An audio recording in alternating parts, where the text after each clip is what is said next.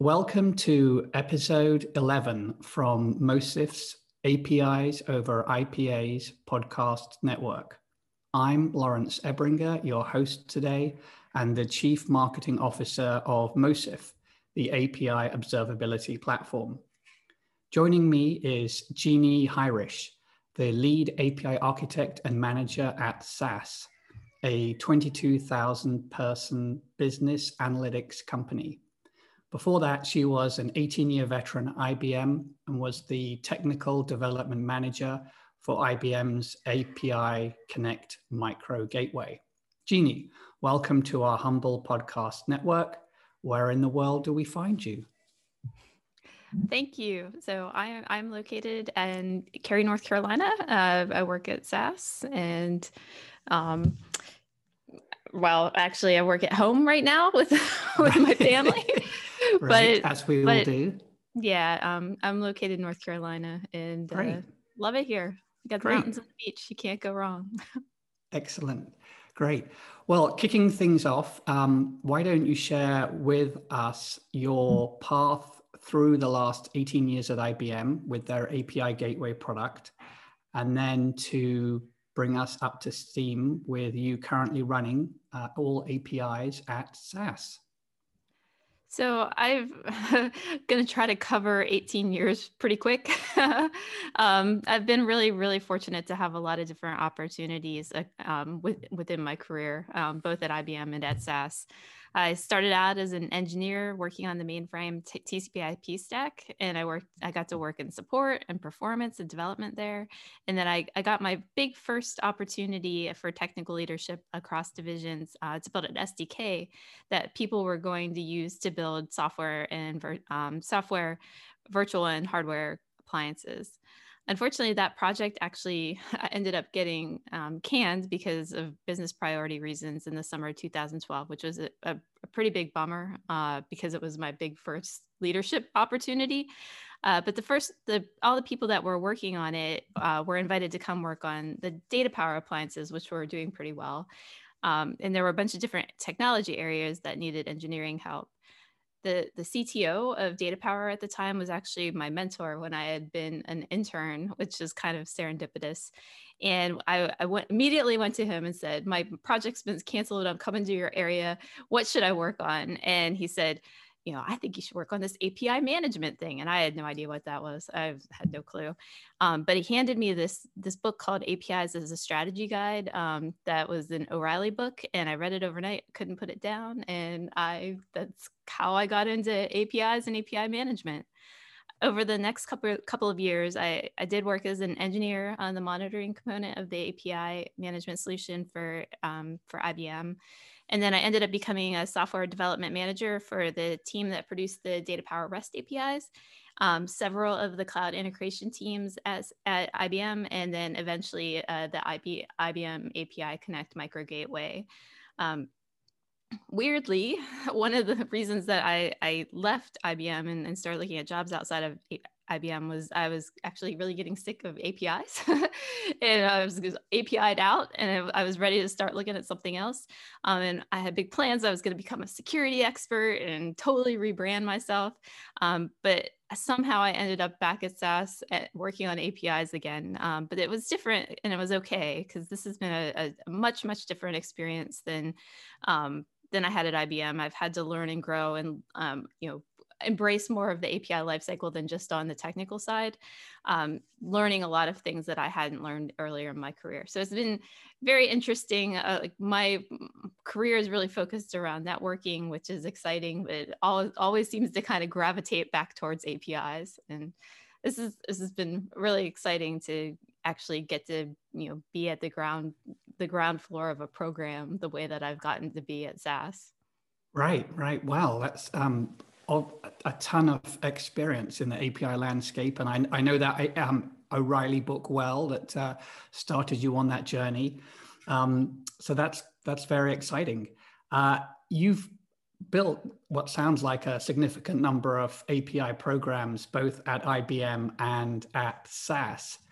What, in your estimate, are the key steps in building an API program in an existing enterprise software company that obviously by definition is not API first? So to be clear, at IBM, I wasn't really the puppeteer, the string puller. I was more a piece of the puzzle, working as a software development manager. But I took that opportunity to learn as much as possible about the rest of the life cycle, and I'm really grateful for that experience. If I had just gone into trying to lead a program about APIs without having that technical experience, that I would not have been successful, I don't think. When I came to SAS in this role back in 2017, there were actually some good elements of an API program present. They did have a center of excellence, which was excellent.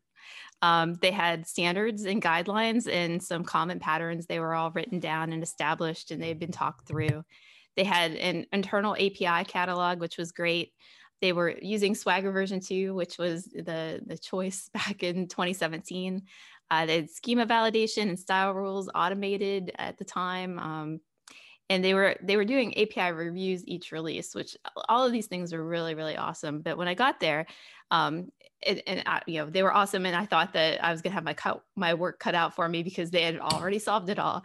But what we found, or what I found, is I started teasing things out, is that we had really only focused on the technical aspects of a program and not really on the business aspects as well. And some of the things weren't working or weren't going to scale or weren't going to work with CI/CD, which was really at the time I joined SAS, we really weren't doing CI/CD in mass, and we were starting the process towards transforming the company towards that, and doing reviews each release from a centralized team wasn't going to work. We needed to start thinking about how we would decentralize.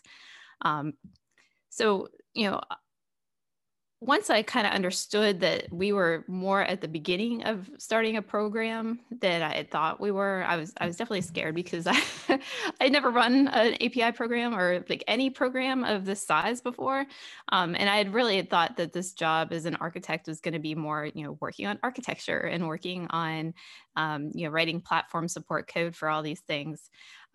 It just ended up that those were things that maybe were in the best shape, and it wasn't the priority at the time. We needed to start thinking about how to get alignment from the rest of the business and look at gaps in the life cycle and fill them.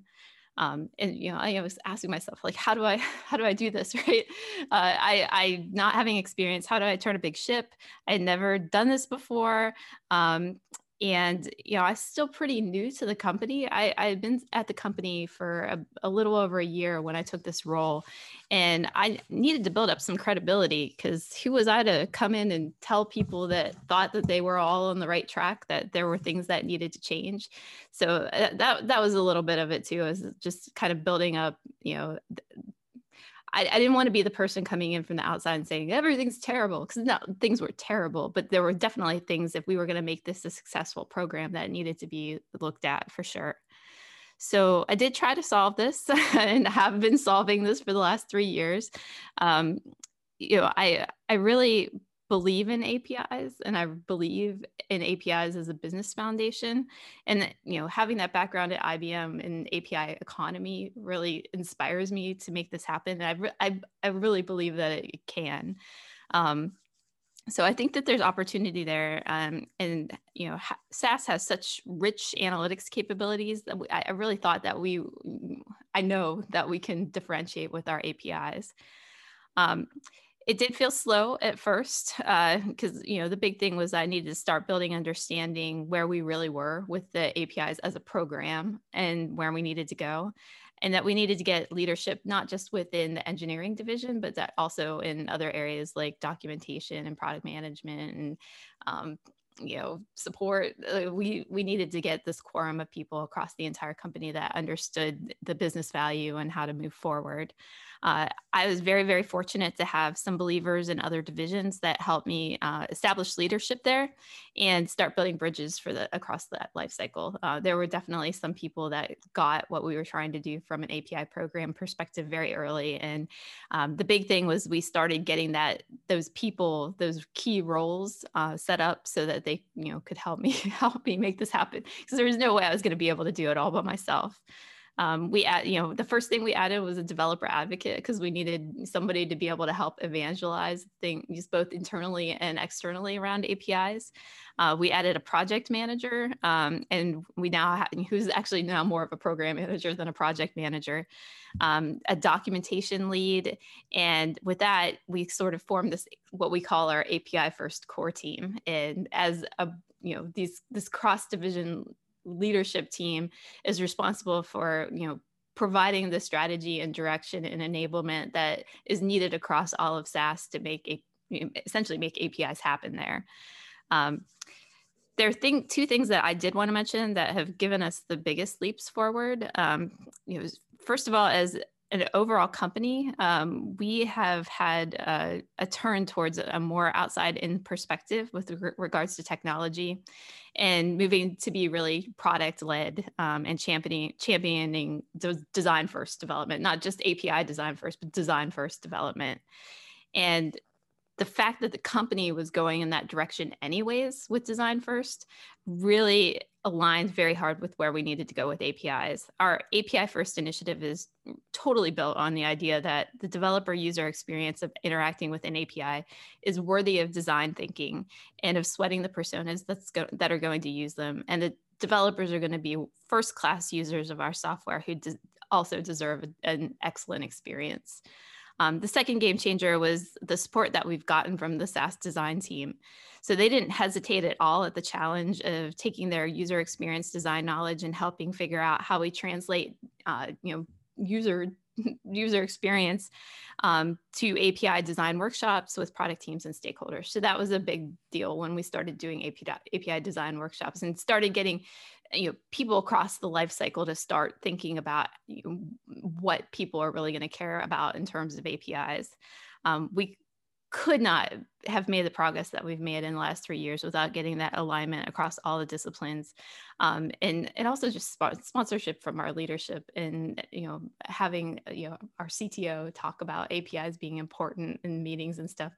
Just it's been pretty amazing, the journey that we've been on. It's been really great. Great. Well, thank you for covering the key elements of what an existing enterprise software company has to go through to, as you said, slowly turn the large ship to attack a new and burgeoning market. Drilling down a little bit into best practices for architecting APIs across different engineering teams, what standards have you found are the best ones to follow? So our ultimate goal is that through the design first methodology, teams will be architecting and documenting their APIs to meet standards as well as performance and security expectations from the beginning. We aren't all the way there yet, but there are definitely teams further along down this journey, and we're very optimistic and now feel supported in influencing teams to follow our standards as a best practice. We do have a documented set of searchable standards and things like, how to do versioning and how to, what response codes are acceptable, HTTP status codes are acceptable, and, common design patterns. And those are searchable. There are guidelines and recommendations, and there are patterns for how to do different kinds of interactions. And we also have a single repository that houses all of our API docs that are now, there's still Swagger version 2. We are in the process of moving towards OpenAPI 3. We have a decree set forth for people to adopt OpenAPI 3 by the end of the year. And that forms the basis of our API catalog for easy grepping. And but like I mentioned earlier, it can be a lot of information for people to be able to parse these standards themselves and interpret them. And because of that, we actually wanted to do some more proactive work to help give guidelines for our developers to be able to follow these standards from the start. So we've created something that we call the API first workflow, which is essentially a Jenkins pipeline that takes our OpenAPI documentation that's housed in our developers' repositories and any supporting markdown that they've written to help, guide developers as they're using the API documentation. And it gives the development teams guardrails to make sure their APIs are meeting governance expectations, things like that refs resolve properly, or we have a ton of spectral rules that we have to enforce style guidelines, style and writing guidelines, things like our summaries don't have periods at the end of them, and that helps us be more consistent across our API docs. We have mock servers set up that they're automatically stood up based on our open API docs as part of this workflow. And it's been successful. We're still early in adoption, and we're sort of marrying the Open API conversion, the Open API 3 modernization, to adopting this workflow. But so far, the feedback that we've gotten from the people who have adopted it has been really good. And we're continuously taking feedback and learning and trying to make it easier for developers to stand up their APIs to meet expectations more quickly. Wow, that's fantastic. You certainly built a plethora of supporting infrastructure and of documentation to architect your API interfaces.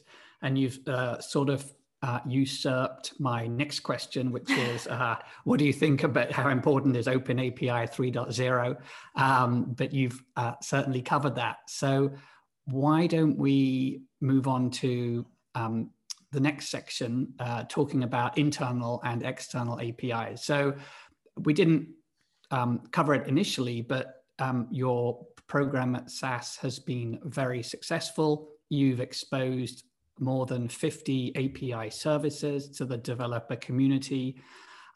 So share with us the process for a product manager to release their internal API as an external product. So the big thing is if we have an existing internal API that a product manager does want to put out into the world, their responsibility is to come up with a business reason for that to happen. That's because moving forward, what we really want to have happen is for APIs to be architected from the beginning and designed from the beginning to be externalized. That hasn't always been the case with all of our services in the past. So we do have to take a pretty good eye towards, is this API appropriate for the audience that they're looking to target? Or does it need a layer of abstraction on it for it to be usable for the audience that they're targeting?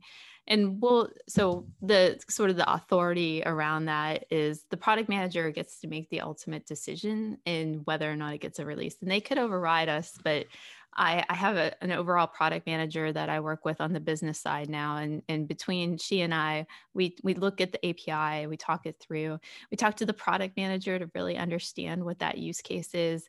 We talk about the risks, because if you are releasing an internal API and it's not something that you think is going to be long-term, you have to think about, when's the end of life going to be? Are you thinking that there are ever going to be breaking changes to this API? We kind of advise them on the risks. And in some cases, they accept those risks and they publish the API anyways for external use. But in other cases, there have been cases where people are like, oh, well, now that I understand this, we really want to build another API that's the one that needs to be externalized. And we do have criteria for externalizing APIs that we kind of call our minimal acceptance criteria. So our minimal acceptance criteria for the APIs is they have to meet our SAS API standards and guidelines around, and meet basic industry expectations around consistency and reusability across the product that they serve. They need to have fully written documentation, and that documentation needs to be accurate, and it needs to meet consumer needs and expectations. We want them to contract test the documentation to make sure that the functionality of the API meets what's actually documented. We want them to basically pledge to not make breaking changes unless there's some dire reason to do that in the future. Obviously, a terrible security issue or something that needs to be addressed, but we want these things to have longevity, and we really really are thoughtful and mindful about trying not to introduce breaking changes and advising our product management teams that like this matters to people that are using the APIs. We can't break these out from underneath them because people get very upset and write snarky things on Twitter about your company if you do that. So we're very mindful of that. If we do have to deprecate or remove something, we are very thoughtful about deprecations and announcements and that kind of cycling around that. We need them to meet we have a product security office. We need them to meet all of the product security office expectations. They need to meet any performance expectations that are set out for the product. And it needs to, have a real use case. It can't just be like, I wrote this cool API, and I want to put it out there and somebody might use it or nobody might use it. Like there has to be a real business reason for putting it out there. And then the last thing is like a little more esoteric, but we want to make sure that there's a feedback loop between the owning product management team, internal consumers, and customer facing teams so that we are continuously getting input about the API. Because if the API is not working, then maybe we need to build something else. But that feedback loop between all the teams and getting so the product managers really understand how people want to use the APIs or are using the APIs, that's really the way that we know that we're best serving the community that's going to be using these. Right. It's very important to understand what your customer is and isn't using your API for, and whether it's being successfully deployed or not. That's a little bit self-serving because I work for an analytics company and that's what we do. But I totally appreciate and understand that issue. And it's funny you brought up about one of the criteria for externalizing an internal API. In a prior podcast with Mike Amundsen, he said one of the most important issues you should consider when creating a new external API is making sure that it follows all of the compliance and security issues that you would want for an external facing service from your company. And the best way of ensuring that is when you first build your internal API to make it external, or at least to have the mindset that one day this may well be an externally facing service. So yeah. The big thing about that is that, we have a bunch of APIs that already exist, and there are going to be cases where, we have customers that have an immediate need for them. And I totally get that from a business standpoint, but our goal really is to start designing these to meet these expectations from the beginning and, producing things that can be externalized, even if somebody might not want to from the first. Right. So at least you have the capability built into the API from day zero in case you do want to deploy it externally. Digging a little bit into what you said earlier about the business case, in your experience, who needs to champion an API to get it developed or externally released? Does it have to have a sales and marketing buy-in? Do they need to have a business case that's ironclad, or is a champion in product management enough? So for externalizing internal APIs, you need a product manager, or you need somebody to fill the product owner role, somebody that's going to take ownership of the API from a business perspective and be accountable for it from a business perspective, and make sure that it meets all those life cycle expectations from a business perspective. There definitely, like I said, needs to be a clear business need. And, we have had engineering teams come forward with APIs that they have written that they want to externalize. We just need to make sure that all the check marks are not just around meeting standards and stuff, but also around, is the support teams trained to be able to support this API once it's out? Has it been tested? Has it, been, do we have good documentation for it? Like all of those things matter. So we really need to have the rigor of some sort of product management or somebody in the product management role to take, be accountable for that. Right. Makes a lot of sense. So, in terms of value creation, making money or losing money from your API, how do you get the decision makers in larger organizations to understand the value potential for APIs, where they could either make money or they could lose money, depending upon if it's done right? So this has definitely been an uphill battle. Not battle, that battle's the wrong word.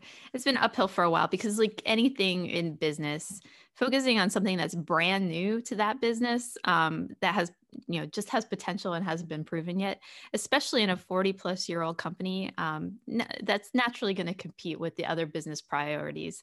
And many of those other priorities that we've had over time, those were already making real money, and we're just theorizing, right? Until it's real, we're theorizing that APIs are going to make money. The tide is definitely turning, though. We've gotten a lot of use cases from our field. We've been connecting with leaders in the field who are asking for high value, easy to use APIs. We connect those people that are coming to us and telling us they have use cases for SaaS APIs with the decision makers and product management and our executive leadership, who actually get to prioritize the work and hire people to create these things.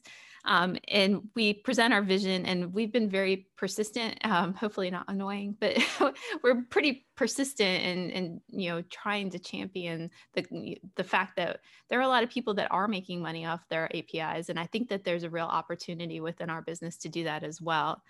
I do think that we are definitely making a difference. And I just wanted to share like the very cool story that happened just last week, actually. One of the coolest things that has happened in my career was, we have a brand new CTO at our company, and he asked our API first program team to come demo our vision of our new reboot. So we're working on a reboot of our developer.saas.com developer portal, which is also very exciting. And he wanted to do an overview of where we wanted to go with providing APIs as a service. And he surprised us by kicking the meeting off with his own research. And he brought a couple industry articles to share with his executive team around companies that were API first and companies that were very successful being API first. And it was really, really cool to hear him talking about APIs as something that people would pay for, and to know that we've got that top-down support to move forward with this program. And in addition to that, I'm going to have the opportunity to hire a bunch of new people soon. So be on the lookout on LinkedIn for that. Well, maybe we could put a link in the transcript from the podcast to your open recs. We can definitely do that. That would rock. Oh, good. Okay. Well, that's great that you have the support from the top down, from the new CTO to grow and expand your API program. So wrapping up, share with us your best practices for establishing and growing an API program in an existing enterprise software company. So I think there are 3 different areas that you need to focus on. So the first area is the technical side. Getting that design standard down and documented is essential. Getting the rules of the game down are essential. And I was very lucky that we had that center of excellence originally that had really thought this through. I inherited a standard. I don't love everything about the standard. There are things that I can't change because then it would, make everything inconsistent. But I love that there is a standard and that there are guidelines to follow. That makes a huge difference to the people that need to consume the APIs, and it really, really matters to them. Being cognizant that standards are going to have to evolve. That's the second thing, because I'm already seeing, reasons why I might have to develop a second standard just for low code, no code APIs or APIs as a service. Our standard that we have today is really focused on our microservices REST APIs. And I'm seeing that some of those patterns aren't really going to work for some of these other areas that we want to move into in the future. So just knowing that, there are things about the standards that I can't change for the microservices, or will get inconsistent, but those things might not make sense for these other kinds of APIs, and that's okay. That's okay to move forward, and it's okay to evolve. And then the third thing on the technical side give guardrails and tools to the makers, the people that are providing the APIs, and make it as easy as possible for them to follow style, standard, and guidelines. I have a very small team. I wish I could do more and give them more tools, but we are very focused on that. And I know it's hard. The developers and engineers, they have all these things that they need to worry about in terms of quality as they're building out the APIs. The easier that you can make that for people, the better they're going to do at adhering to them. And then I just have to plug OpenAPI because if you're not using OpenAPI, I don't know what to tell you. You will thank yourself both for doing design and for doing documentation. If you're not doing it, do it. Right. On the business side, especially if you're at the beginning of forming a program, find allies. And the thing that really started to move forward, started us moving forward on APIs at SAS was once we really started connecting with the other people at SAS who believed that APIs could be more than plumbing and that they should not require a 10x developer to perform an integration. It's one thing to have the API cult, which we kind of called ourselves internally a little bit, say APIs are important, rah, rah, rah. But when other teams, especially customer-facing teams, started supporting us, that's when things really started to accelerate. And that also fits in nicely with my next one. Everything you have to do has to be aligned to some sort of business need. You need to understand where you are in the overall priority and do as much as you can within the constraints that you have, even while you lobby hard to raise the priority and get the help that you need to really make the program take off. You have to be persistent. You have to keep pushing for it. If it's something that you believe is going to be important to the business, you just keep making the case. And I'm not going to say every company is going to sort of get it or turn the tide on this, but I will say that you bring enough evidence, eventually things start to move. And then on the personal side, I just want to say, be patient, because I'm not patient at all. I'm not a patient person. When you find yourself at the beginning of something or just sort of walking into a situation that's not as baked as you thought it was going to be, it can be easy to walk away. And, that's something I thought about early on. I was like, well, this is going to take a lot of work. And these are things that I don't know how to do. But what I really found was this is an opportunity to build something amazing. And, I still don't know everything. I'm still figuring out a lot of things. But if you're in the position that I'm in, where you are trying to figure out how to build a program, stick with it, because first of all, it's a great experience. And second of all, APIs matter. The APIs are worth it. And I think that you'll find that it's a rewarding experience, even if, there might be some early frustrations.